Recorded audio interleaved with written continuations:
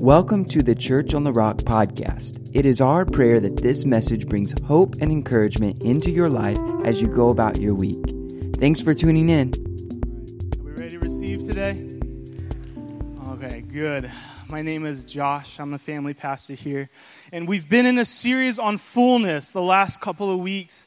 And Pastor Brian has graciously allowed me to come and present a different message to you today. We're going to divert a little bit from fullness, and we're going to jump into something else today. We started this thing called Sunday School with our young adults, okay? Some of you may have never heard of this. It is pre-church, pre-gaming church before church, okay? You show up, you go to church, and then you come downstairs and you go to church, right?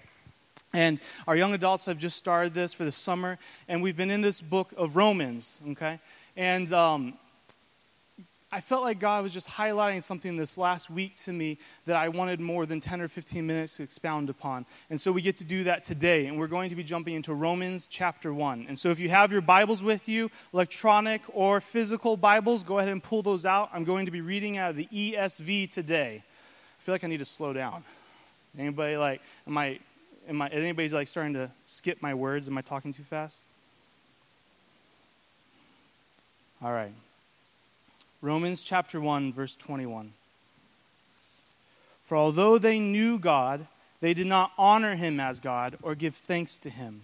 But they became futile in their thinking, and their foolish hearts were darkened. Claiming to be wise, they became fools and exchanged the glory of the immortal God for images resembling mortal men, birds, animals, and creeping things. Real uplifting, exciting verse today. Are you feeling good already? Are you feeling the good feelings inside?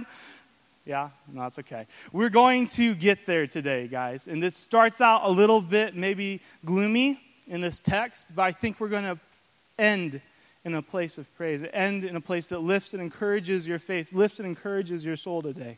Okay?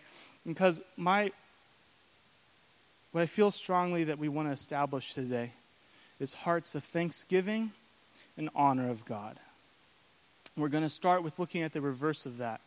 What it looks like when we don't honor God with our heart, when we don't honor God with thanks, and instead what happens out of that. But we're going to end with establishing honor and thanksgiving in our hearts. Amen? All right. This is the interactive part of the sermon, okay? I'm a youth pastor, so I usually like to put people on spot or make them do things, pull them up, throw eggs at them, make them eat raw eggs, different things like that, okay? So this is the interactive spot, okay, in our service that we get to do. So I'm going to tell you a story. I'm going to give you two options, and then you guys are going to figure out the two answers, which one I chose, okay? So the other day, me and Nora and Amy were at the dinner table and we're eating dinner. Nora's my daughter. She's almost 2.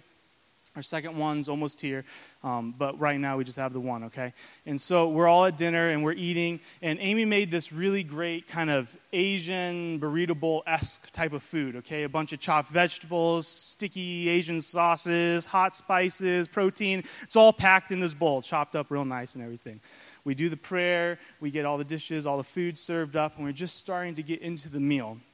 When all of a sudden, okay, and we look up, and Nora's foods landed on the floor and just splattered everywhere. I mean, sticky sauce everywhere. Vegetables are just rolling into all the hard corners to get. Like, you know what I mean? Like, it's just everywhere, okay? And so two options of response. Option 1, I spanked that little girl, okay? Option 1, I disciplined that little girl, okay? Option 2, I comfort her. She's my daddy's little girl, okay? I comfort her, okay? So right now, I'm going to give you 30 seconds. Just turn around to like 2 or 3 people around you. What would make me react with option 1 of discipline or option 2 of comfort? Ready, set, go. 2 or 3 people right around you. Go ahead. I told you this was the interactive part of the service. Come on. I'm giving you time to get out that talk. Come on.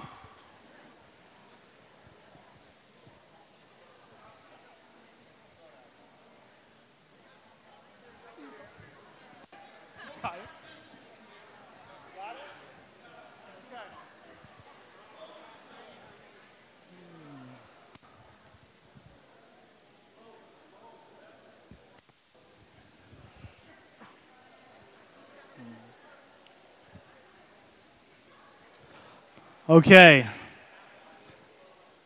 Any good thoughts? Why would I discipline Nora?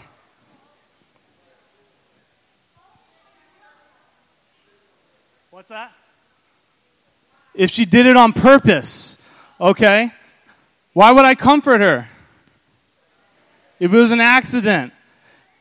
Yeah, she's learning maybe. How many people said maybe you're in a bad mood and you disciplined her? No, I'm a great father, right? I wouldn't do that. Yeah, you guys pretty much got right onto it. Did she mean to do it? Okay. Was it an expression of her appreciation for the food? She said, "Ugh, this is terrible." Threw it on the floor. Or did she inherit the Wen gene of clumsiness? And just in her vigor to get the food in her mouth as quickly as she could, she knocked it on the ground. Okay? Which was it?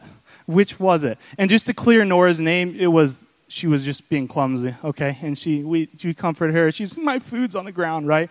But brings us to our first point, is that our actions begin in our heart. Our actions begin in our heart.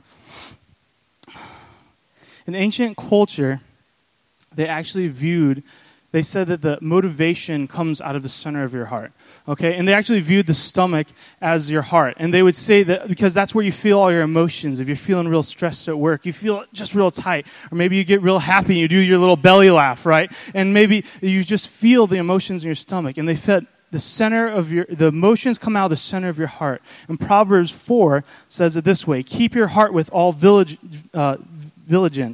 for from it flows the spring of life. Right? Dallas Willard says this: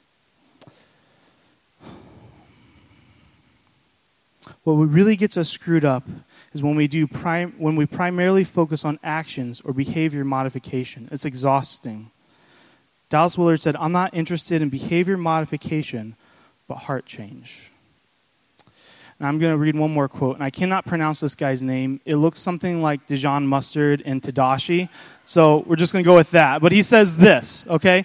"The truest measure of our growth is not our behavior, it's our grasp of grace, a grasp which involves coming to a deeper and deeper terms with the unconditional love of God. Our main problem in the Christian life is not that we don't try hard enough to be good, but that we haven't believed the gospel and received its finished reality into all parts of our life. Guilty people do not act better, forgiven people do." C.S. Lewis adds, "Legalism says God will love us if we are good, while the gospel tells us God will make us good because he loves us." This is where we're coming from today, guys. Sometimes it's easy to think that rejection of God, rebellion of God, immediately results in corrupt actions far from God. But what did I just say at the very beginning, right? Our actions start in our hearts. Let's go back to our text. "Although they knew God, they did not honor him as God or give thanks to him, but they became futile in their thinking. Their foolish hearts were darkened. Claiming to be wise, they became fools." And so this is the progress of what happens. They knew God. And it wasn't talking about ignorance. This isn't a situation where pre-Christ, post-Christ. This is, we know God. Yet we reject God. And what springs from that is not actions, but distorted thinking, darkens hearts, self-importance when we're actually being foolish. Have you ever seen this? Have you ever experienced this? I'm just going to assume yes, because I have, okay? This is something where we start thinking that we know what's going on, or we start thinking that we know better than God, or we start thinking, "God, why don't you move this way? Why don't you do this instead? Why don't you heal here, or give me this job, or provide for this, or fix this relationship, or just make this day go better?" Okay? This is where we start becoming self-inflated with importance.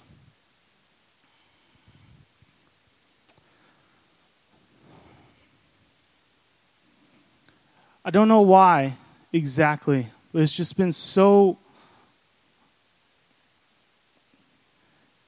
stood out so clearly to me this week that when we reject God, it doesn't just immediately appear in our actions and what we're doing, it appears on the inside. And it's the slow clouding of clarity. where our mind starts becoming distorted, and what we knew was truth, later on it says this, we exchange it for a lie. And once where our hearts were open and pure, they start to become darkened.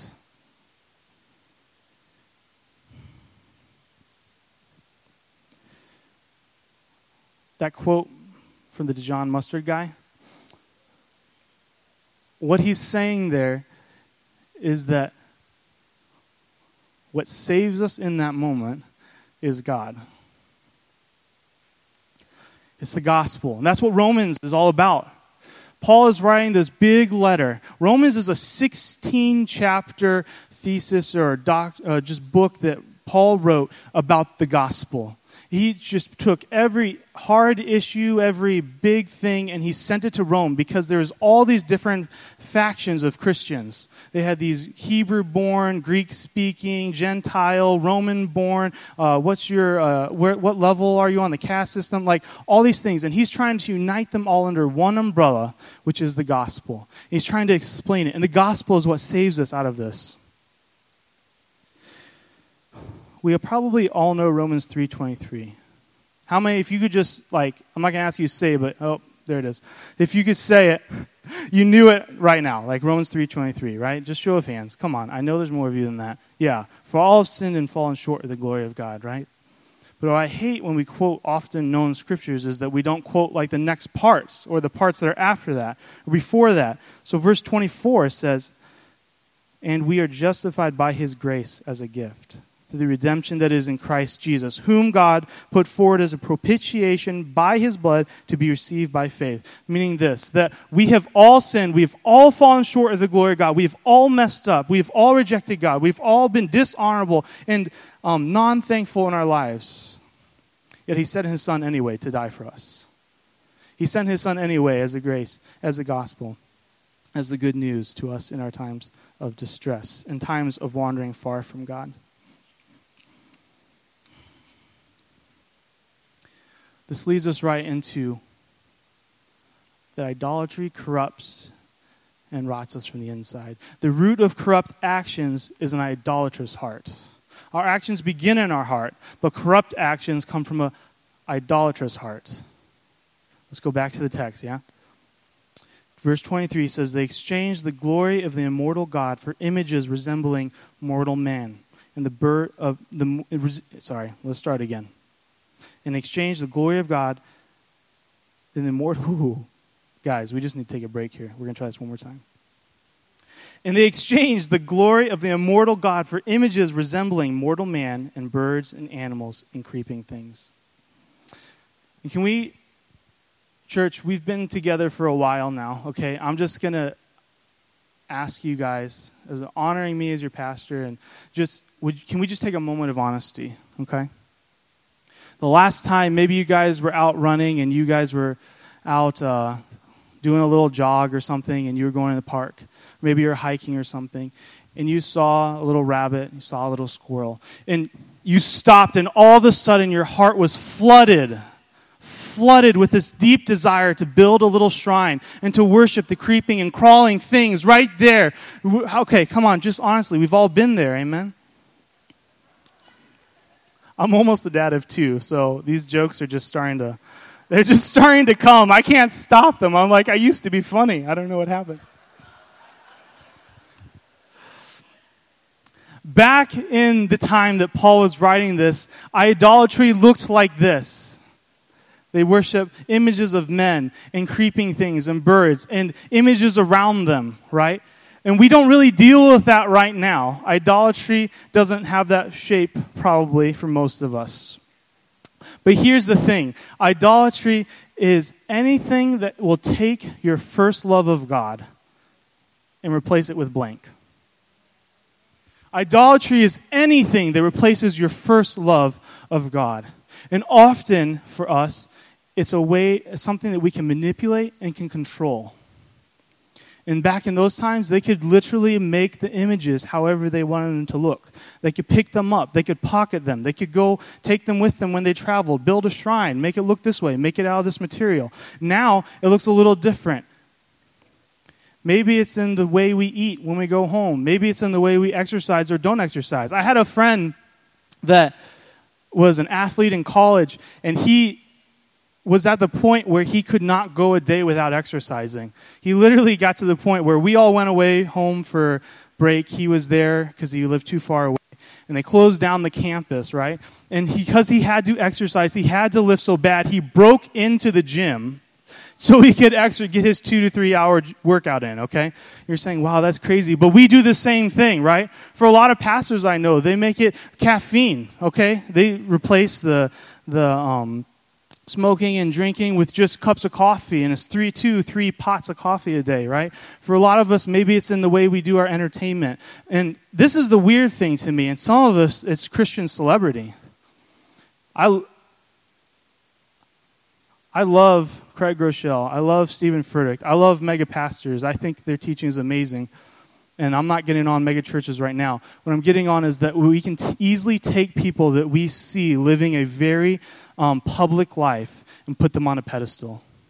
Someday I want to follow this guy's teachings, or I want to follow this girl's teachings, or I'm going to be this person's follower. Paul addressed this somewhere in his words. He said, you say you're a follower of Apollos. You say you're a follower of me. I'm glad I didn't baptize a lot of you. I'm a follower of Jesus, okay?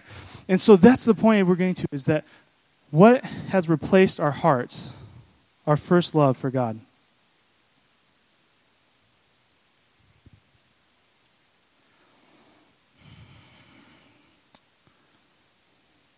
Let's just review real quick. Our actions begin in our hearts. Corrupt actions come from idolatrous hearts. We're going to go back to our text and read it one more time. I want to look at the opposite now, though. I want to switch from all these negative things why is all this happening to begin in the first place, right? Why is this all happening to begin in the first place? Why is this thinking becoming clouded? Why is our hearts becoming dark? Why are we lifting ourselves up with self-importance and believing that we're wise when we're actually foolish? Why is all this happening? Verse 21, for although they knew God, they did not honor him as God or give thanks to him. And that's why I told you at the very beginning of this message is that I want to land on this point.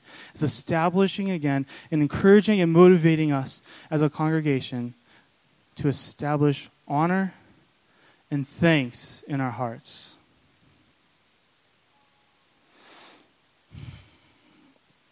Sometimes I make the Bible harder than it needs to be. Sometimes I make God harder than it needs to be. And it's this simple. Honor God and thank him. Honor God and thank him. How would Romans read if it said, they knew God and they honored God and they thanked him? How would the rest of that read instead of all this darkening of hearts, this clouding of thoughts? And so I want to break this into this real quick. What is honor and what is thanksgiving? And so honor is this. I'm going to read this off a Christian blog. It says, honor originates in our hearts, refers to the value we personally place on something or someone. We are commanded to honor people because of their position, not their performance. And so honor of God is simply honoring God, putting him first, for nothing else that he is God. He holds the position of God in our lives, and because of that, he deserves our honor. It's not even getting to the point that he's the Redeemer or our Savior or our Lord or the one that provides or the one that protects. It's not even getting to any of that. That's all coming underneath the umbrella of thanksgiving. Honor is simply just because of his position as as God. It's much like the same as you would honor a judge. When he walks into the room, you stand because of his position. You may not know much about him, but you stand because of his position. If the president came in the room, I would shake his hand because of his position. Maybe not because of what he believes or how he leads, but because of his position. I would respect Pastor Brian. If I disagreed with something with Pastor Brian, I would respect and honor him because of his position as head pastor and lead pastor and being my pastor because of his position. Parents, you're going to like this too. How many parents would say we ever got it 100% right? No hands up. Mine hands down too. Are you thankful that God said in the Ten Commandments, honor your father and mother? Not just obey. right? If it was obey, we could just blame them for all the things they've done wrong. But it says, honor them as your father and mother because of their position over you as your father and your mother. We're called to honor God simply because of his position over us.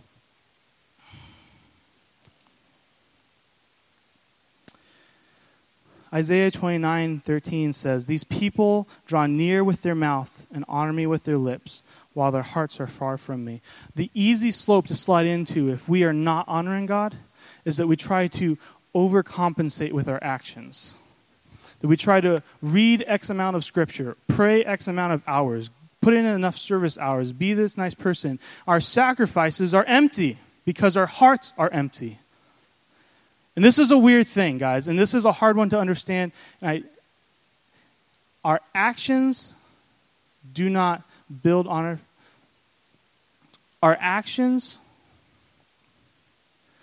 do not necessarily honor God. But our actions tells us if our hearts honor God. Let me put it this way. There's plentiful ways that we honor God in the Bible. Giving tithe, being sexually pure, giving to the poor, feeding taking care of the sick, taking care of the widows, taking care of the orphans. There's all these ways. Isaiah 58, we're not going to read it now, but read the whole chapter of Isaiah 58. It's basically this huge way of just honoring God.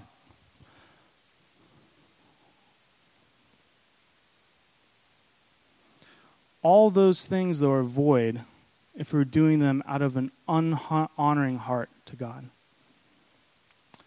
Out of a heart that honors God, you do all those things, and they mean something. It's an expression of honor. It's an expression of love to God. And the second thing that we're told to do in Romans, of thanksgiving, builds into this heart of honor. This is where our actions can kind of come into place. Honor is about position, not about what they're doing, yeah? So thanksgiving, though, builds our heart of honor.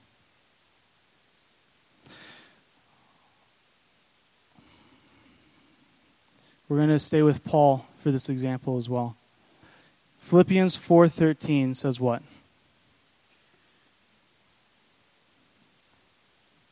One more time. Philippians 4:13 says, I can do all things through Christ who strengthens me. All together, church, let's read this together. I can do all things through Christ who strengthens me. And here's the thing, I just kind of blew my mind when I read this verse. Because I usually, probably like maybe many of us, I would use this verse like, maybe I'm running. Maybe I'm trying like second, 2, 3, that last mile, I'm like, I can do all things through Christ who strengthens me, right? Or I'm on a diet, I'm like, there's that beautiful piece of cake. I can do all things through Christ who strengthens me. And that's not really what's going on here, okay? When Paul's saying, I can do all things through Christ who strengthens me. This is actually a section of contentment. And Paul's in jail, and he's writing to them, and he's saying this. We're going to back up to verse 11. Not that I'm speaking of being in need, for I have learned in whatever situation I am to be content. I know how to be brought low. I know how to abound. In any and every situation, I have learned the secret of facing plenty and hunger, abundance and need. I can do all things through Christ who strengthens me. To me, when I read these verses, it blew up and it made me, verse 13 just became so much more powerful to me. When he's starving, he can be content, and he can do everything through Christ. When he has much and he has excess, he can be content, and he can do all things through Christ. And this, to me, is the foundation of thanksgiving. I can be content, and I can do all things through Christ who strengthens me. That takes practice, and it's not necessarily super easy. But it takes this constant walk of practicing to put God first and to say, I can do all things through Christ who strengthens me, even though it's looking really bad. Even though the situation looks really dire. Even though everything is telling me that it's not going to be okay. I can be content. I can do all things through Christ who strengthens me. And by putting that heart of thanksgiving, by giving God our contentment, by giving him our trust, because that's really what it is. So we're giving God our trust. That builds a foundation on which honor is built. I like how John Eldredge says this: as long as our thankfulness is tied to things we can lose, we are vulnerable. As long as we tie things to our security in our job, our security in our house, our security in our relationship, our security in whatever, our security in our position, or how people think of us, or whatever it is for you, as long as we tie contentment to those things, we're at risk of losing thankfulness, losing contentment, losing honor for God, losing our trust for God. Because as soon as those things get taken away, we no longer trust God. We're no longer content. But Paul's saying, I have learned in jail to be content. I have learned starving to be content. I have learned broke to be content. I have learned when everybody's against me to be content. Because I know that God's the Redeemer. I know He's there.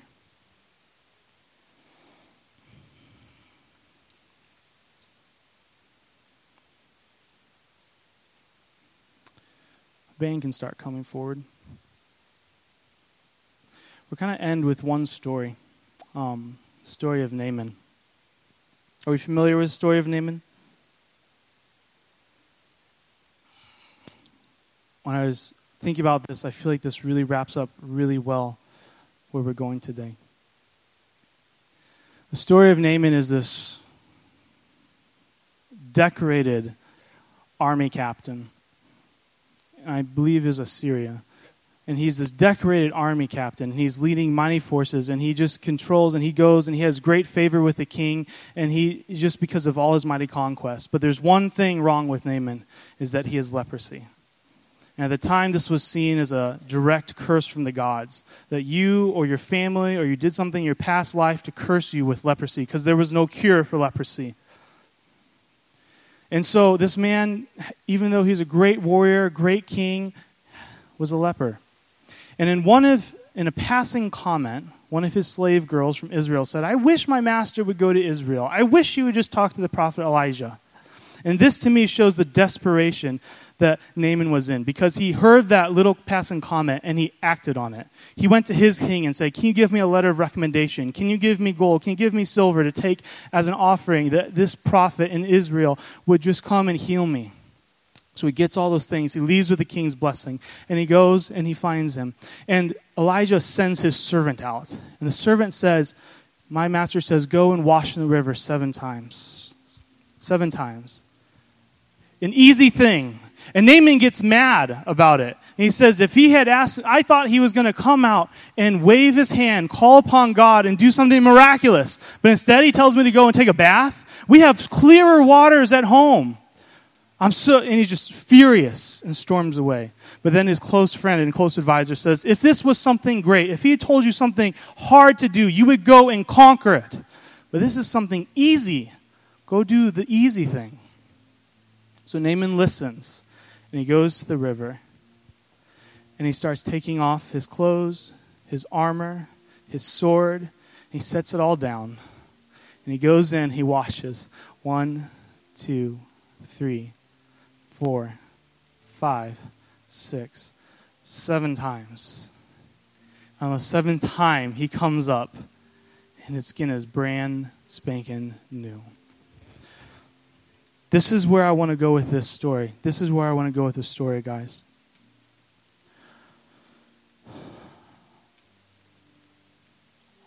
Putting honor and thanksgiving in our heart is not necessarily a hard thing to do. But it is an uncomfortable thing to do. When God doesn't show up how we want him to show up, it's easier to blame God and say, I feel left out and I feel like God doesn't love me and I feel like everything I heard was a wash. It's harder to say, God, I am content in this situation.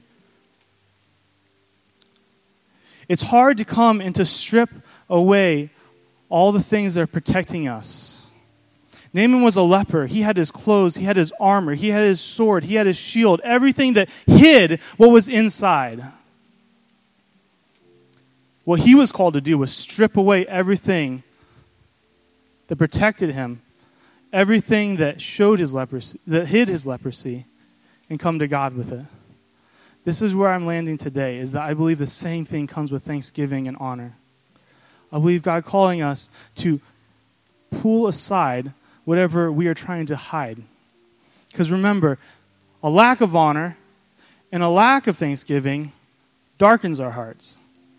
It hides things.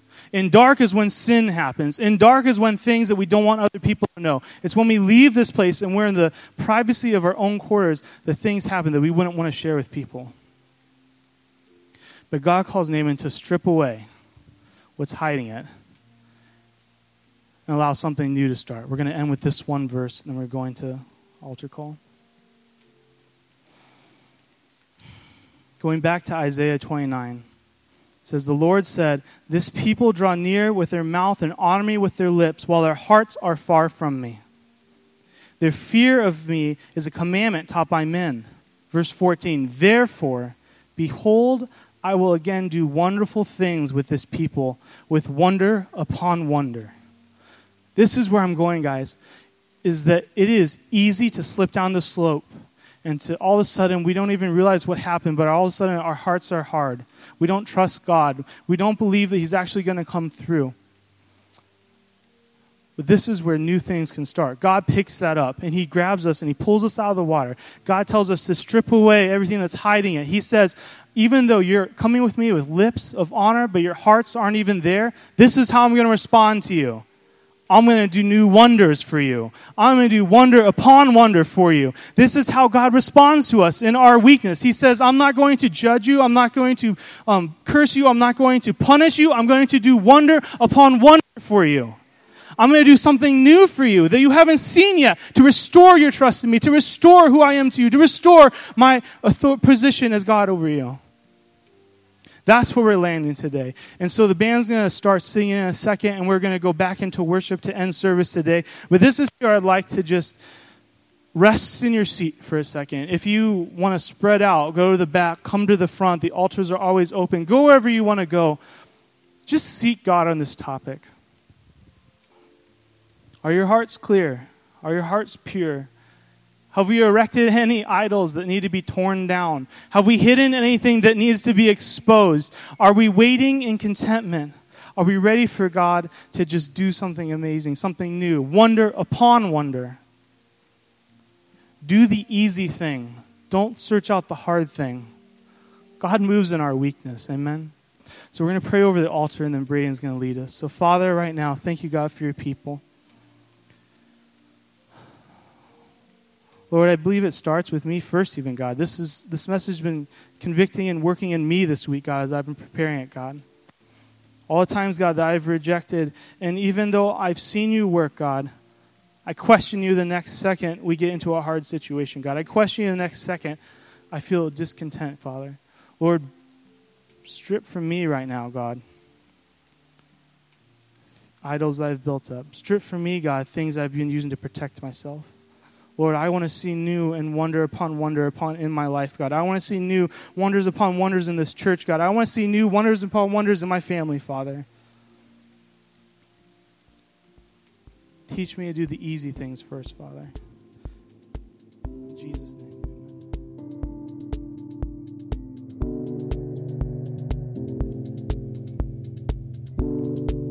For more information and to stay up to date with what's happening in the life of Church on the Rock, please visit us on the web at cotrag.org. Thanks again for tuning in.